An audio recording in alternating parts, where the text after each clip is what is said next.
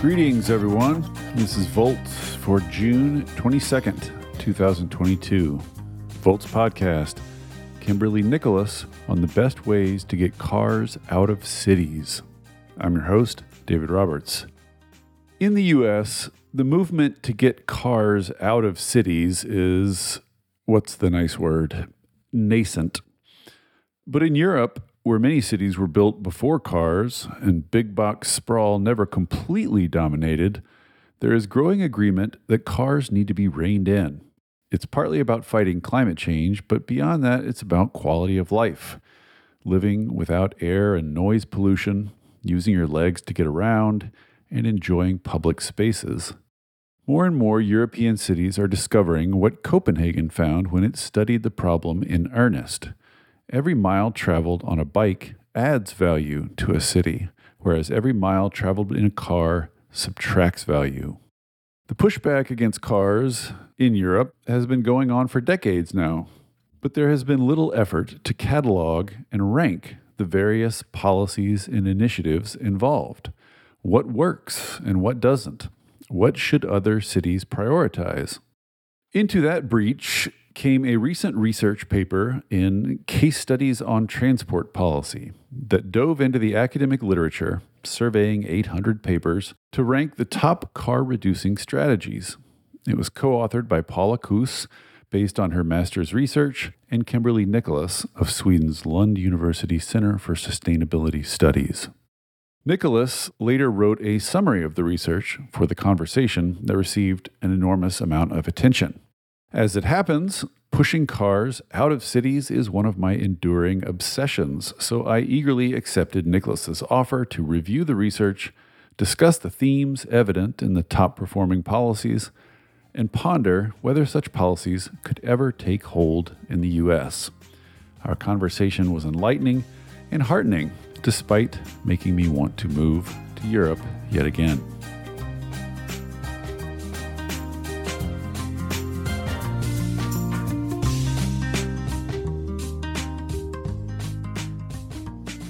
With no further ado, Kim Nicholas, welcome to Volts. Thanks for coming. Thank you so much. Long-time listener, first-time guest. I want to talk about your study, but before we jump in, there's just a couple of kind of background things I want to establish. One point which you emphasized a couple of times, which I don't feel like is super well understood. I feel like a lot of times in my experience, when we talk about declining cars or trying to get rid of cars or blocking cars or anything that inhibits cars, it strikes people, I think, intuitively as a punishment to the poor. And the point you make, at the top of your post about your paper is that this is not, in fact, the case. In fact, the sort of transportation sector is weighted as it is toward the wealthier. So say just a little bit about that by way of background. Yeah, I think that's so important that people understand that it is overwhelmingly the rich who drive the most. And it's very important to design climate and transport policies that simultaneously tackle the very serious and increasing problem of inequality. But that's fully possible to do. I mean, some of the people who benefit the most from active and public transport are lower income folks. So our study focused on Europe because Europe actually has a policy to reduce There's something to study. Exactly. The European Union has promised to deliver 100 climate neutral cities by 2030. And those cities have just been chosen. And in order for that to actually happen, cities have to reduce the number of cars. And when we look in Europe, the data show that it's the rich who drive the most. The richest 10%, about 21% of their emissions comes from driving. And they take up so much more space in cities, which is something we often don't think about. But in Berlin, for example, it's 3.5 times more public space that goes to car drivers than non-car drivers. So the car really is a tool to increase inequality. And that's just parking mostly, right? That public space? Largely parking, also roads and other car infrastructure. In Sweden, it's about 100 square meters, roughly 1,000 square feet. And that's the size of many apartments in cities here. So, you think, okay, what value could we get for that land? That could be public parks, that could be more housing where we need it in cities. And it's just a really inefficient use of space. And you make the point that, EU is doing fairly well on, some climate metrics, but its transportation sector is actually kind of a little bit of its Achilles heel. It's not on a good trajectory. No, and I think that, this is really something that it's important for the world to take a look at, because to get down to zero emissions and actually stop climate change, the first thing is to produce a lot of clean energy. And I think listeners to your podcast are well aware of that, and you talk about that a lot. But then you have to electrify everything to run on that clean energy. And transport is, the next sort of phase. And you see in some of the earlier leaders at the national level, Sweden is one of them, where emissions have been declining too slowly, but they are on the way down. California is a state in the US that's the same, where they're making the transition to produce clean energy, but they're not yet, or they're just really starting to gain traction in electrifying cars to run on that clean energy. And they're not tackling the need to reduce cars and switch to, the need for less mobility and sustainable mobility. What is that case? Because I think a lot of people, especially new to this area, sort of think, well, transportation runs on gas, switch it over to run on clean electricity, and you're good. I think that lots of people think that's most of the solution. And I think a lot of people also think that that's faster to do that than to change cities. So what's the case for, trying to reduce overall vehicle miles traveled alongside electrification? Well, the climate case is that we won't meet climate goals unless we do that. And the inequality case is that we'll continue to exacerbate inequality unless we do that. So I think it's a very strong case, because we actually, if we're serious about these goals and actually making cities safer and healthier and more fair and nice places to live, we actually need to focus on reducing cars. And a lot of cities are starting to realize that, especially in Europe, but also elsewhere. I mean, the US does have a lot of work and activism and research showing the need to actually reduce cars. And I think the IPCC, the UN Climate Panel, has started to pick this up, in their latest report focused on this avoid, shift, improve model, which I think is really helpful, because for a long time, climate policy has really been focused on just the improve, take unsustainable tech, replace it with sustainable tech, done. Right. And, on a finite planet, that's not enough, because not only do we have a carbon budget, which we need to meet to stay within Paris Agreement limits of warming, we just have a material world that is limited. We have a limited amount of land and water and resources, and we have to use less of them than many of us in wealthy countries do right now in order for everybody to have enough. And a lot of new drivers on the way in the next few decades, or at least a lot of people who will newly have enough money to drive if that's the option. I had a really interesting conversation actually on Twitter. Someone from Ghana got in touch with me and was talking about what sustainable mobility looks like there. And I mean, the reality there is that the vast majority of transportation at the moment is on foot. And his argument was that, this kind of approach to reduce cars can actually really benefit people in cities in sub-Saharan Africa, for example, that are growing fast, that have a lot of transport needs, that are choked by car traffic and aren't designed and aren't meeting the needs of how people actually get around. And, those cities have an opportunity to do things right from the beginning, rather than do what actually Copenhagen did, which was be designed for cars and then, due to grassroots organizing, kind of re-engineer itself to be a city for people instead of cars. But that's obviously, a fight and more expensive and takes more time than doing it right from the beginning. Yeah, they could leapfrog cars in the jargon. Let's talk about your study then. So you looked across the EU at cities that are trying to reduce vehicle travel and looked at their policies and tried to sort of compare them and figure out which are the most efficacious. And so my sort of first question is, it just seems like intuitively that's a lot of very different circumstances, a lot of very different policies, a lot of different areas or sectors they cover. There's so many apples and oranges. How did you find some sort of data set where you could compare across these? It was a struggle. Thank you for recognizing that. And, as we write for academics and the people doing the research that formed the evidence base for this study, which was led by Paula Kuss for her master's thesis, please, please, please use a standard metric and one that can actually be linked to emissions. So if any of you listening are in a position to measure car use, please measure vehicle miles traveled by modal share per day.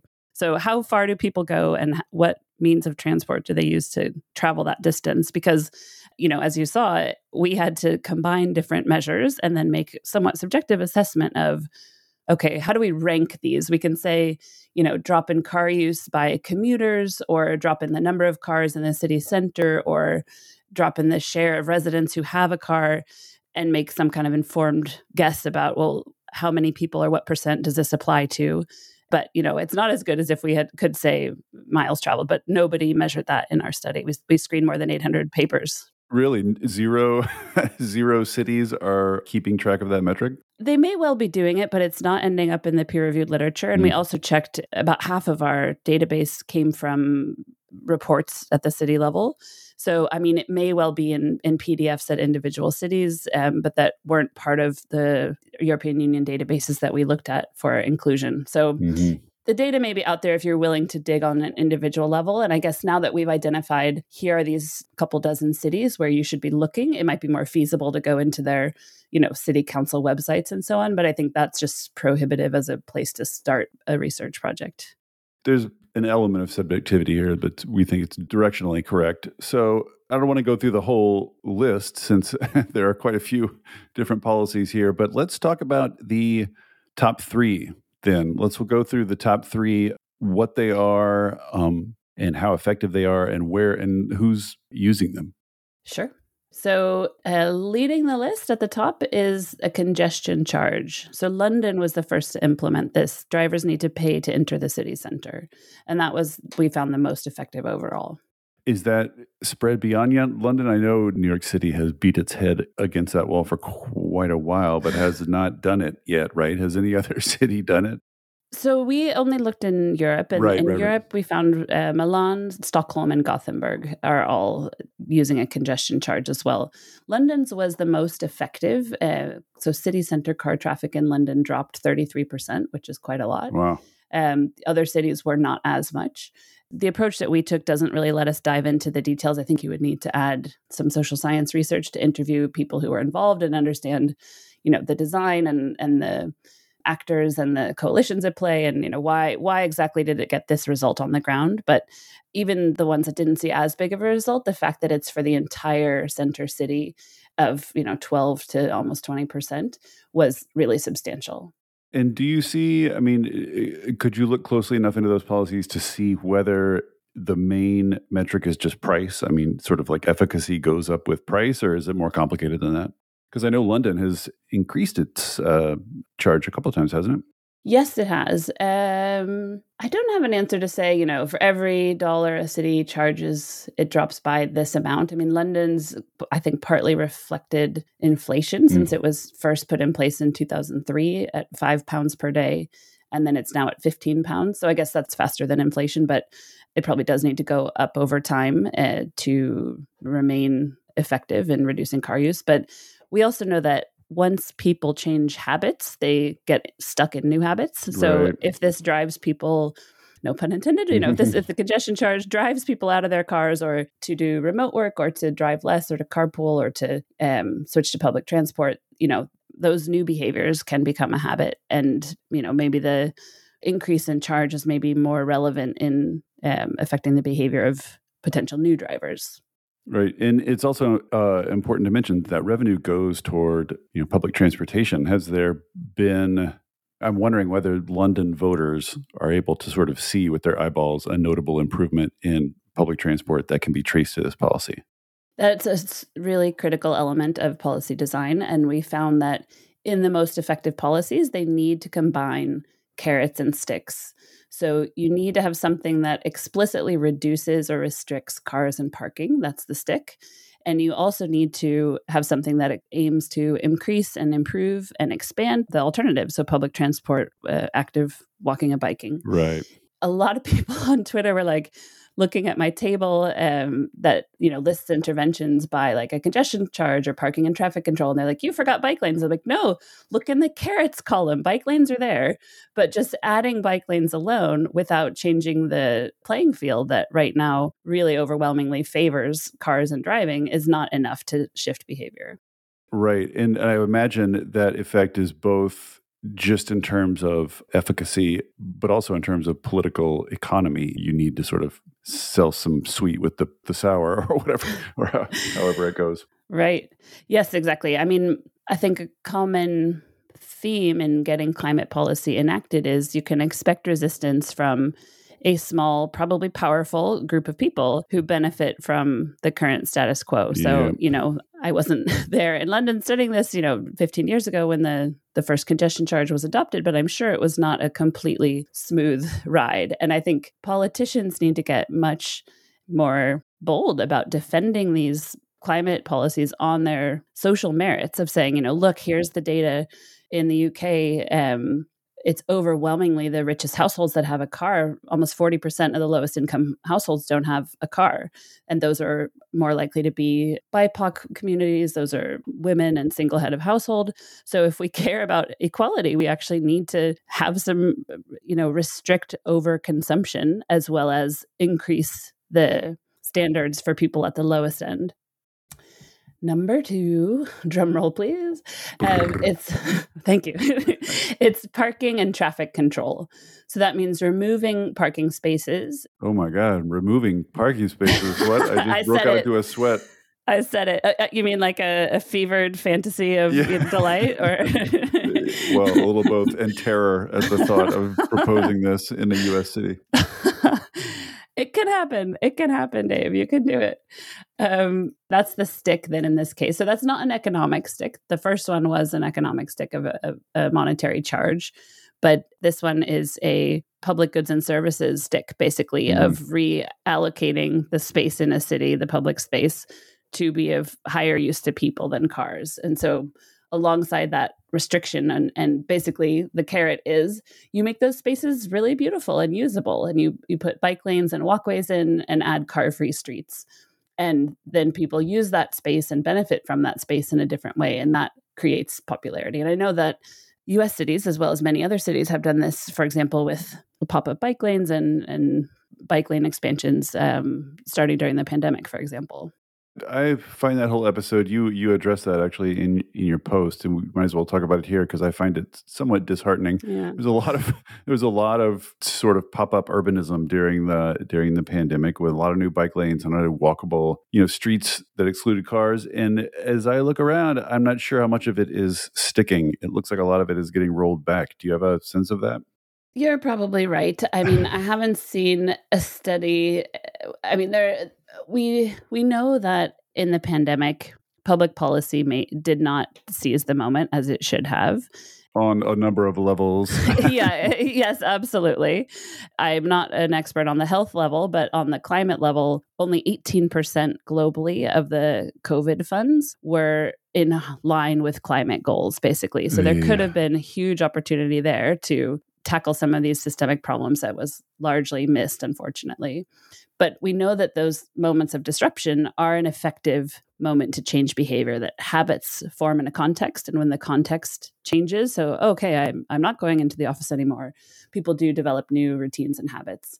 So, smart city planning would have kind of seized that and capitalized on that more. And some cities did do that. So European cities that added bike lanes during the pandemic increased cycling rates by 11 to 48%. So It was a really big increase. But now, as you said, we are seeing some rollback of those initiatives. I don't have a number overall for how much, but I mean, at least anecdotally, some cities are returning. And I guess what this tells us is carrots alone are not enough. You need policy change that actually focuses on the source of the problem. So, I mean, if we're talking about fossil fuels, it's production and supply. If we're talking about transport, it's restricting cars and parking. Yes. And so then number 3 is one of my favorites. Oh. Let's talk about number 3. All right. Number 3 is the limited traffic zone. So that's excluding cars from parts of the city with exceptions for residents. And I should say, we haven't talked about this yet, but I mean, all of this can and should be designed to make sure that people who need cars for mobility and social inclusion have access to them. Right. And that's a really important part of reducing the inequalities, that for disability or other reasons for people who actually need cars, that should be possible. So certainly those folks would get an exception. But in the limited traffic zone, cars are excluded from a certain region. And again, the carrot that's linked to that stick is that violation fines fund public transport. And is it usually those city center, isn't it? I mean, that's usually where these things start. Yes, we just looked at cities again because we wanted to have something that was hopefully useful for this EU mission to deliver these 100 climate neutral cities. But there are also ways of reducing car use in rural areas, and that wasn't the focus of our study here. But I think that's a really interesting area because much like the misconception you mentioned that, wait a minute, the poor are really car dependent and we can't punish them. Well, wait a minute, that's not what the data show. Similarly, people have the argument that rural people are more car dependent. And at least in Sweden, the data show that that's not the case, that they may have fewer alternatives for public transit, for example, but they don't drive more on average, or they don't drive further than people in cities or suburbs. So in Sweden, and I think this is repeated elsewhere, it's a small minority of folks who do a really excessive amount of driving. It's 25% of the population here that cause 90% of the car emissions. So it's targeting those folks, and those folks are largely the highest income, and then they're distributed around geographically between the countryside and the city pretty evenly. So who are the sort of marquee cities here? London did this, didn't it? And didn't Paris also do this? Limited traffic zones, the example we talked about was Rome, and they saw a 20% reduction in cars during the hours that this restriction was in place. And even when it wasn't, they saw half of that 10% reduction. So it shows that, having policy change does lead to pretty widespread and more lasting behavior and social change rather than, it's not only like a light switch that people just only follow when it's on. It starts to shift norms and create alternatives and do other good things. Yeah, it seems like a huge piece of this is how to take those changing habits and sort of reinforce them and like accelerate them and make sure they don't roll back. Yeah, that's true. I mean, there you start to get into some of our other policies that we identified as effective, which have to do with, for example, workplaces and schools, because then I think the employers and schools and cities can do a lot to promote new norms. I mean, to have the infrastructure to shower at work, for example, or secure bike parking, but also to kind of make it easy and accepted and even expected to cycle to work. And I know that was in the news recently of, some dismissive comments about, people in Denmark are so poor that they have to cycle to work. And it was like the most American thing I've ever seen in my entire life. Yeah, it was like, no, they actually are doing fine financially and they prefer to cycle. And, here's a minister in a suit on a bike and it's just the best way to get to work. And it's not a hardship. And I think of also all those videos I'm always seeing of bicycle school buses in Barcelona. Are you familiar with this? Just like huge herds of children on bikes that all ride together for sort of safety. And it also seems like the social part of it too is a big part of habit formation, just having it be socially accepted and having your peers doing it too and being able to do it together. Absolutely. I mean, I have my friend David Kreutzma biked from grad school at Stanford to the tip of Tierra del Fuego, the southern tip of South America. Oh, wow. And he had an amazing journey. It was raising awareness about climate. He met so many people and people would invite him to stay in their homes, and he slept in a lot of fire stations. And I mean, he wrote a book, had an amazing time. And he told me that he also did something similar across the US, and he could never meet people because there are never people on the street. There are just no people on the street. I really don't think Americans realize the lack. Yeah. Because you kind of have to travel overseas and you just get used to like, I'm in a city. Of course, there are people around. Yes. Yeah. I mean, it really, that's so much better for us as humans and in terms of social cohesion and trust, which is really important for democracy and knowing a diverse group of people and getting to know your neighbors and actually having small interactions with others in the real world. I mean, cars are so isolating. And David said he would have to go to gas stations or grocery stores was like the only moment he could like grab people out of their cars. Just hang out outside McDonald's and they come and go. So speaking of trust, I mean, one of the themes you sort of pull out of this study is how well-placed local governments are to do this kind of stuff. So talk about that a little bit. Yeah, so we found that the policies that worked did a couple of things. They needed to combine carrots and sticks, as we've been discussing. So that could be economic or city planning as tools to make it more expensive or difficult to drive cars and park and make it easier and cheaper to walk and bike and take transit. There's also information campaigns that can be a part of that. And then who is it that can do all these good things? Well, 75% of the measures in our study were led by local governments. What were the remaining 25%? Where'd they come from? I mean, most of these interventions had more than one partner involved. A couple of them were led by the transit agencies, some NGOs, a couple of businesses. And those kind of players were also usually involved in partnership with the local government. Right, right. But I think what it says to me is that local government can and should be leading these initiatives and, should be making the case for them, building the political will that we always talk about. But, in really practical ways, saying, okay, who can do what and who do I need on board to do this? And it's not only politicians, elected officials, but I think civil servants have a huge role to play here. I mean, people who are working in transport and streets and planning departments are really important in making cities better for people. You said you went through 800 studies, so I'm sure you've looked at programs in a lot of different cities. Was there any particular city or any particular program that you had sort of not appreciated before that jumped out at you, that sort of caught your imagination? One that kind of surprised me was car sharing. So the two cities that have adopted that and that we found had measured its impact had good reports. So they found that they replaced 12 to 15 private cars with each shared car. And that was like a carrot only policy. So that's having integrated into neighborhoods, nearby where people live and work, having cars that you can check out with an app, for example, just for an hour or two, as opposed to a more sort of centralized rental system. Right. But the thing that surprised me there, the question that was raised in other literature is, there is a risk of that seamless and easy use of cars drawing in more people who previously were not driving. Right. So, I mean, it's clearly a win for the space issue, which we were discussing earlier, that, cars need a lot of public space to move around and park, and that 95% of the time they're sitting still, which is really inefficient. And so it helps with some of those issues, but I think the jury is still out on how effective in the real world are they at actually reducing miles traveled and the number of people traveling by car.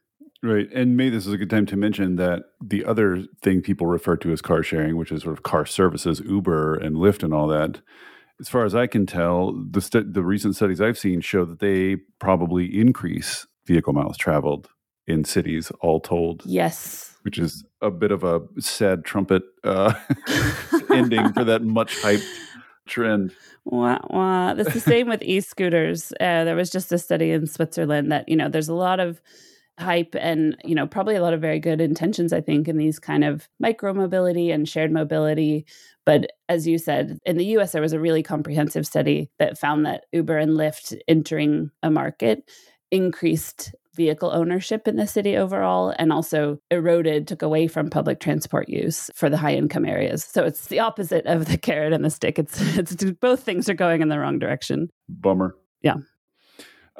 Let's talk a little bit, if you have anything to say about it, about how or whether this sort of analysis can be ported to the US, because I'm looking at your policies, and not only just sort of on politically do they seem challenging in a U.S. context, but also a lot of them are sort of premised on shifting people out of cars and into public transit.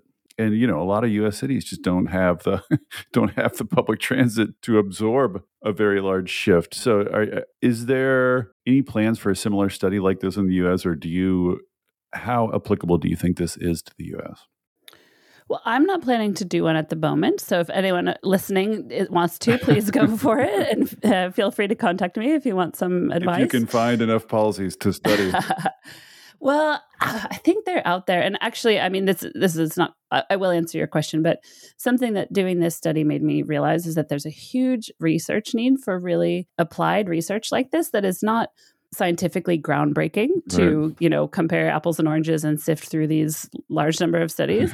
But it's actually really important that we have this evidence base. And this is one of the studies that I've done that I've gotten the most feedback from citizens, from people, from city planners actually around the world saying, I can use this in my work. Yeah, there's a lot of will out there to do this now, I feel like, recently. Yeah. And, for a lot of different reasons. So, I mean, we do need people to do the work to make the work accessible. Please measure miles traveled, as I said, and then put it online. I mean, get it out there and share it. And somebody needs to compile it because we need this evidence base to help push forward good climate policy. But okay, that was my hobby horse. Now I forgot your original question. Oh, can we do it in the US? Well, just how depressed should we be about the US putting any of this into effect? Well, I know that things are tough in the US right now, but I will say there's so much potential, actually. And I really see cities as leaders in reducing emissions and actually making a fast and fair transition to a fossil-free world happen. Because cities, we have about 10 times more cities globally that actually are on track and reducing emissions than we have countries. So there's about 20 countries that are reducing emissions where they're going down, which is the right direction. All of them need to speed up and do much more, but they've started that transition.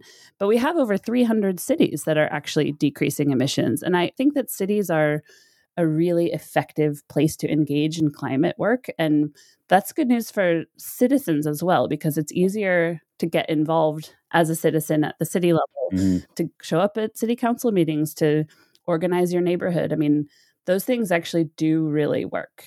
Yeah, you don't get into politics in the paper, but it strikes me as that's just such a straightforward reflection of politics and the sort of sorting of political tribes into and out of cities. So, all the willing people have been sorted into cities, which does make them, fertile places to do this. Did you, in the process of looking through all these papers, learn anything about the politics? Because, of course, when you rank things by how effective they are, I'm sure there are policies we could think of that would be way more effective than any of these, but couldn't get past anywhere. So, Right. So was there a political economy sort of aspect to this study or your other work? Not in this study in particular, but it is something that I think about a lot because the only way for climate policies to reduce emissions is to actually be enacted and enforced.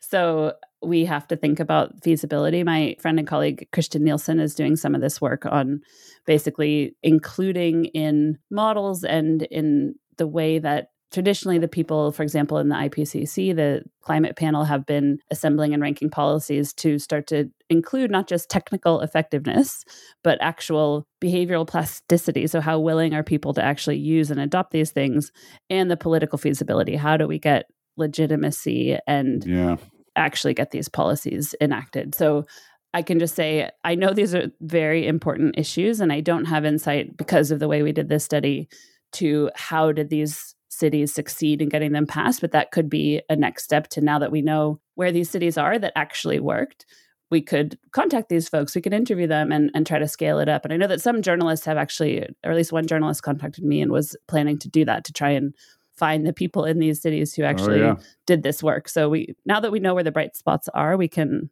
dive into that further. One sort of parallel that struck me as I was thinking about this is discussions over carbon taxes. Sort of the I think the conventional wisdom at this point is, yes, in theory, a carbon tax is the most effective, sort of per ton, per dollar policy, but it also happens to be the most politically challenging policy, the most, you're going to face the most resistance from the most people if you push it. So in that sense, it's not effective because it's very difficult to pass. And I just wonder about whether congestion charges are a little bit like that. Just so, obviously efficacious if you can do it, but so difficult to do that it might be worth doing other things instead or alongside, or you know what I mean? Yeah, absolutely. And I think that's smart to think about in a local context. I mean, the other cities that passed congestion charges after London, I actually don't know enough about the process that London went through. Their mayor, I know, was instrumental, but I don't know exactly how that policy got put in place. But the other three that have it had a referendum, so people voted on it. So, I mean, that's obviously a good way in a democracy to demonstrate legitimacy. This is the will of the people.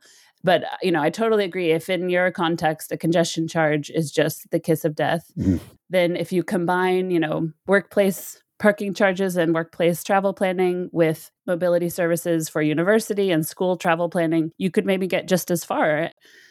Yeah, I mean, when we did the study, so we ranked these interventions by effectiveness. And then another part of the study was to apply it to the city of Lund, which is where I live and where Paula Kuss was doing her master's. And I have a project trying to help Lund actually reach its climate goals and be climate neutral by 2030. We have a long way to go. But, in our case, for example, we didn't recommend the congestion charge to Lund because we did do some of that political feasibility work on the ground here. And from interviewing local experts and civil servants and politicians, it wasn't ranked feasible. So interesting. We chose the three that were the most, that combined the best combination of feasibility and effectiveness. And, everyone was like, oh, apps, we should do an app. And we're like, nope, that's not that effective. So even if it's very feasible, we're not going to suggest People that. love their apps. They really do. Yeah. I wonder, this is sort of a random thought, and it's probably not going to be captured in your study because it's about policies that have been in place for a while. But I wonder how big the working from home trend is. Are you aware of any studies yet on the working from home effect on reducing cars, and whether I've been wondering if there are, cities should be embracing that and passing policies to sort of try and reinforce it and keep it in place, or if you have any thoughts on that at all. Yeah, so I haven't seen a study about exactly that from the pandemic, but from earlier work in 2018, Seth Wines led a study where we compiled existing interventions across high impact domains. So driving, meat consumption, energy use at home. We wanted to do flying at that reduction. At that time, we found 0 studies that had even tried to reduce flying, so we couldn't include that. But the ones that we found that reduced the most CO2 were telecommuting. So incentives to do that can be really effective. There's a newer study from the UK. I linked to it in that post in the conversation. The study is called Do Teleworkers Travel Less? And that's based in England. And they basically conclude you need to work from home 3 or more days per week to actually reduce your overall driving, that there seems to be some substitution effect of perhaps more leisure travel or people. I think a big risk is people moving further away from work because they don't have to be there so often. Right. But we know that most emissions come from long distance driving. So if you're only driving to work once a week, but it's 100 miles instead of, you used to drive every day 3 miles, that's a worse equation for climate. Interesting. Yeah. And this is another area where it just seems like the difference between the EU and the US is so huge because of working from home, if you are living in a city, you have other reasons to go out and mingle with people other than work. But if working from home just means being stranded in your suburb all day, every day, it just seems like a different thing in terms of driving and just in terms of life quality. Yeah, I hear you. Final question. And this is, you touched on this earlier, but another thing I think about the US is how car dependent our rural areas are. I think probably considerably more so than in the EU or in a place like Sweden. Like my experience of the rural US is highways, 2-lane highways with roads branching off them. And even in like little small towns you pass through, like in the South where I grew up, even tiny towns are built such that you basically have to drive everywhere, such as to be hostile to walking. So I just wonder whether you've heard about policies for reducing vehicle miles traveled in rural or even like exurban, suburban and exurban and rural areas. Because in a sense, it's easiest to do in a city, I would think. But have you heard about efforts to do it in the more far-flung and less dense areas? Yes, I have. And I heard about it from readers who contacted me and discussed on Twitter and in my newsletter.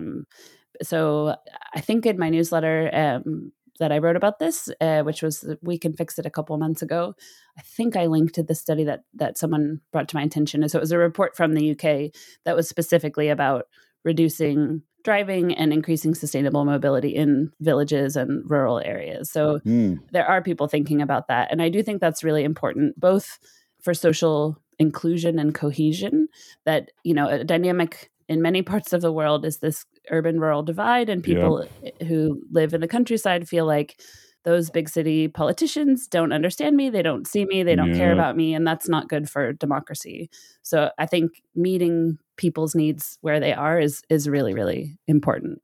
But I guess another thing to say there is that if we go back to this avoid, shift, improve model, that the most effective way is to avoid the need for mobility in the first place, to have your needs close to hand. So, I mean, there's never going to be a sustainable way to travel 50 or 100 miles between where you live and where you work. That's just too far away. And I used to be one of those people. When I lived in California, I was commuting 70 miles from my home in Sonoma to grad school at Stanford. It was a nightmare, and now feels like, completely ridiculous. But I did that for many years.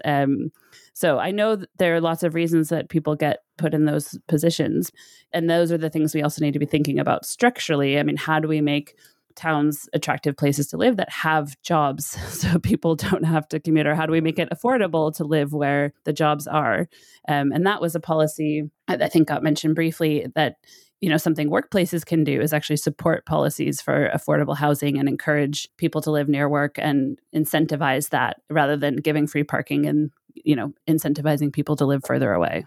Well, this is also interesting, and it strikes me as promising that you got such an enormous amount of feedback about it. Yeah, thanks. It seems like the iron is hot, or whatever the right metaphor is. Like, people seem geared up to do this now. I think so. And that feels really exciting. And I mean, I think we need a lot more work in this direction. Imagine we lived in a world where politicians are ready to implement bold climate policies. What is it they should do?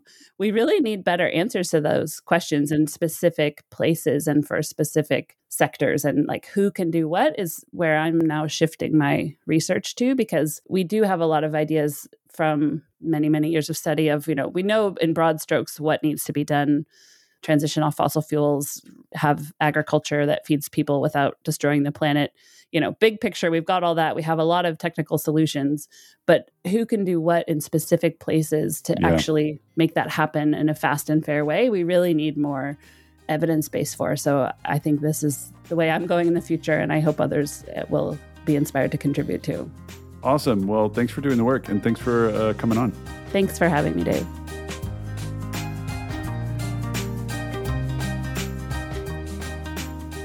Thank you for listening to the Volts podcast. It is ad-free, powered entirely by listeners like you. If you value conversations like this, please consider becoming a paid Volts subscriber at volts.wtf. Yes, that's volts.wtf, so that I can continue doing this work. Thank you so much, and I'll see you next time.